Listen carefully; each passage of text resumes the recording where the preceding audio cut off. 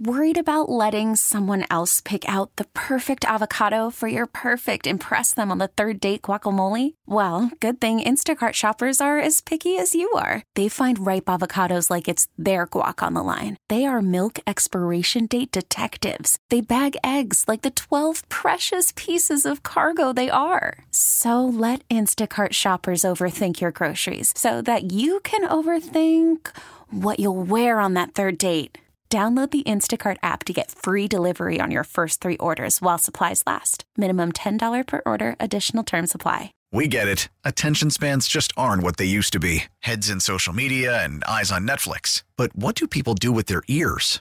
Well, for one, they're listening to audio. Americans spend 4.4 hours with audio every day. Oh, and you want the proof? Well, you just sat through this ad that's now approaching 30 seconds. What could you say to a potential customer in 30 seconds? Let Odyssey put together a media plan tailor-made for your unique marketing needs. Advertise with Odyssey. Visit ads.odyssey.com. The Federal Reserve is meeting right now to discuss an interest rate hike. What exactly does that mean? A lot of families are hurting right now, and this is going to hurt them more. That certainly seems like an odd result for something that's supposed to be helpful. But maybe that's what's supposed to happen. This is the Daily J. I'm Zach Clark. The Federal Reserve is meeting over the next 2 days to discuss federal interest rate hikes, like I mentioned. People talk about interest rates and the Federal Reserve, but what does that actually mean? Like to you or to your neighbor or to anyone for that matter? When I read the explanation of what's going to happen or what could happen, it seems to me that to fix the economy, the government is making life harder for people. That's how I read it, but I'm sure it's more nuanced than that, right? Well, you're absolutely right. They're trying to stop people from spending so much money because when people are willing to spend money and they don't care if the price of their automobile is jacked up or they don't care if the special shoes that they want to buy cost a little bit more, that adds to inflation. And that's one of the things that we have. It's a problem. It's running at about 8.5% year over year. Highest level in 13 years. That was WWJ Business editor Murray Feldman, of course. The Federal Reserve is the central bank of the United States. It's their job to regulate the economy. Think about it like a bathtub. When the water gets too hot, you add cold water, and vice versa. The Fed has the power to speed up or slow down the economy by adding or subtracting money. Though, unbeknownst to me, I was getting ahead of myself, so Murray stepped in and added perspective. If I can, let's just go back a little bit. In March, we had a 0.25% rate hike. So that translates to about $2 a month on the typical Michigan credit card balance. That's not bad. We could see the Fed hike rates by maybe 0.5%.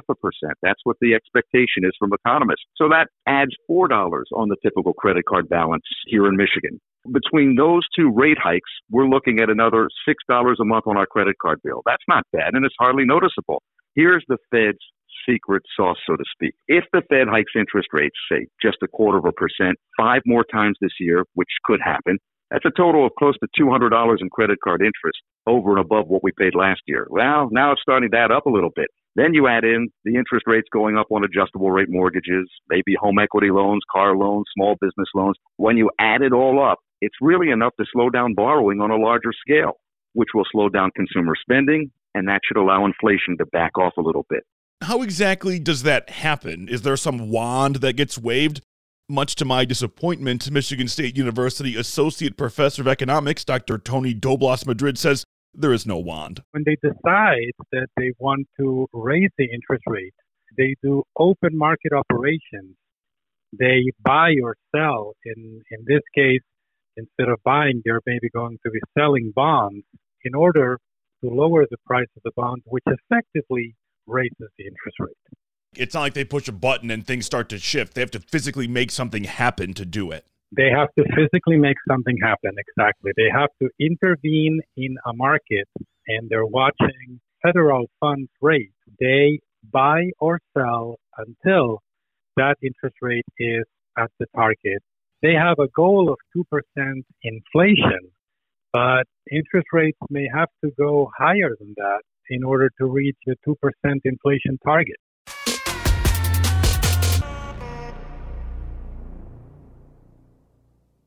Raising interest rates is a powerful tool because of how broadly based it is. Once the decision is made to hike those interest rates, Dr. Tony Doblas Madrid says the action is wide-ranging. The tools of the Federal Reserve, they are economy-wide tools. So they raise the interest rate, and that channels through to all the interest rates in the economy, mortgage rates, auto loan rates, credit card rates. So they are going to raise the overall level of money in the economy or drain some money from the economy. And it's going to affect different households differently. The tools are not designed to target a transfer to a group of people from another group of people. They are total. The reason the interest rate hikes are so powerful indeed is because it touches everything. But Murray Feldman says that can be very painful for many people. I saw a study that just came out this morning. It showed that 60% of Americans right now are looking for things to cut back on. This inflation is really hitting them in two ways. It'll bring about higher interest rates from the Fed, but in the meantime, it brings about higher costs for just about everything you want to buy. When asked, what will you cut back on? The two biggest things they said were meat and cereal. So it is impacting a lot of people. You know, mortgage rates are going up too. A lot of people have adjustable rate loans. Those forbearance programs no longer exist, Zach. So you have a situation where mortgage foreclosures are up over 100% from where they were a year ago. A lot of families are hurting right now, and this is going to hurt them more. There is one thing that is important to know about the Fed. It's supposed to be isolated from politics. The Fed chair, who right now is Jerome Powell, serves at the pleasure of the president, but is not considered a political appointee. Now, Murray says that doesn't mean the choices made by the Fed don't have political implications. Zach, history has told us when things are good in the economy, and when you look at the statistics right now, I mean, employment is at a very high level. Just about everybody who wants a job has a job. Corporate profits are rising. The jobless rate is almost back to a 50-year low. These are all great things that would help any politician get into office or keep his job, except for one thing. It's the price you pay at the gasoline station, at the food market, for a haircut, for the shoes that you buy, for the clothes that you buy. That's what does it. It's people talking with their pocketbooks when they go to the polls.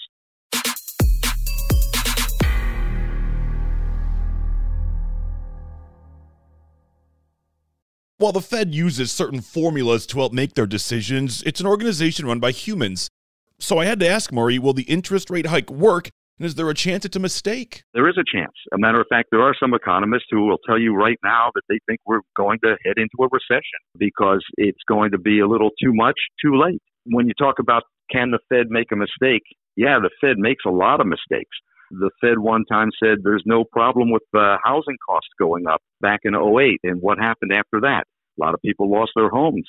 The bubble burst, and we went into a recession. There were Fed chairmen who said, I don't understand what's going on right now, but it seems to be working. That's not an answer, because if it just seems to be working, you don't understand why it's working, it's going to stop working. And that's what we saw happen when Fed Chair Ben Bernanke was sitting in the seat. We had a tough economy after that. So yeah, the Fed does make mistakes. And there are some people who said they've made a mistake by not being more aggressive earlier this time around. It turns out there's a question even more difficult to answer than will it work? When will we know if it worked or not?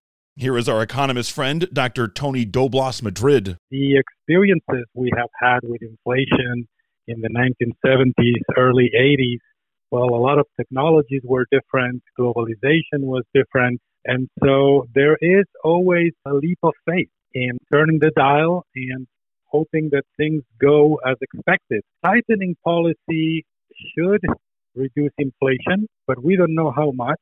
We don't know the lag. Maybe an action taken today will be visible in prices a year from now or a year and a half from now. And so it is difficult then to see how much you need to tighten policy, how much you need to raise the interest rate, because you don't see the result right away. You have to wait a while until it kicks in. I had one lingering question with all of this uncertainty. I mean, the Fed has been around for over 100 years and has gone through many similar situations countless times. So why are there so many unknowns? Why is this not a science? The number of factors that go into the economy is just mind-bogglingly large.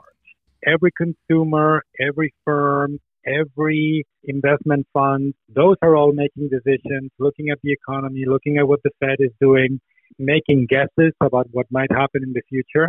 What is going to be the response of the rest of the world when the U.S. raises interest rates? Is this going to, for example, bring money in that will lead to an appreciation of the dollar? Then banks have to decide, okay, well, what do I do now with deposit rates? What do I do now with mortgage rates? What do I do now with car loan rates? Those are all decisions that the financial intermediaries make. And we don't know at each of those steps how the different actors are going to react. It's one thing to fight fire with fire, if that even is a thing.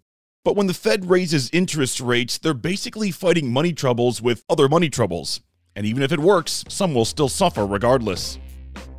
Big thank you to both Murray Feldman and Michigan State University economics professor Dr. Tony Doblas Madrid. For the latest on the Federal Reserve and interest rate hikes, head to wwjnewsradio.com. Our theme music is written and produced at Ozone Music and Sound in Southfield. I'm Zach Clark, and this is The Daily J. Thanks for listening. We get it. Attention spans just aren't what they used to be. Heads in social media and eyes on Netflix. But what do people do with their ears? Well, for one, they're listening to audio. Americans spend 4.4 hours with audio every day. Oh, and you want the proof? Well, you just sat through this ad that's now approaching 30 seconds. What could you say to a potential customer in 30 seconds? Let Odyssey put together a media plan tailor-made for your unique marketing needs. Advertise with Odyssey. Visit ads.odyssey.com.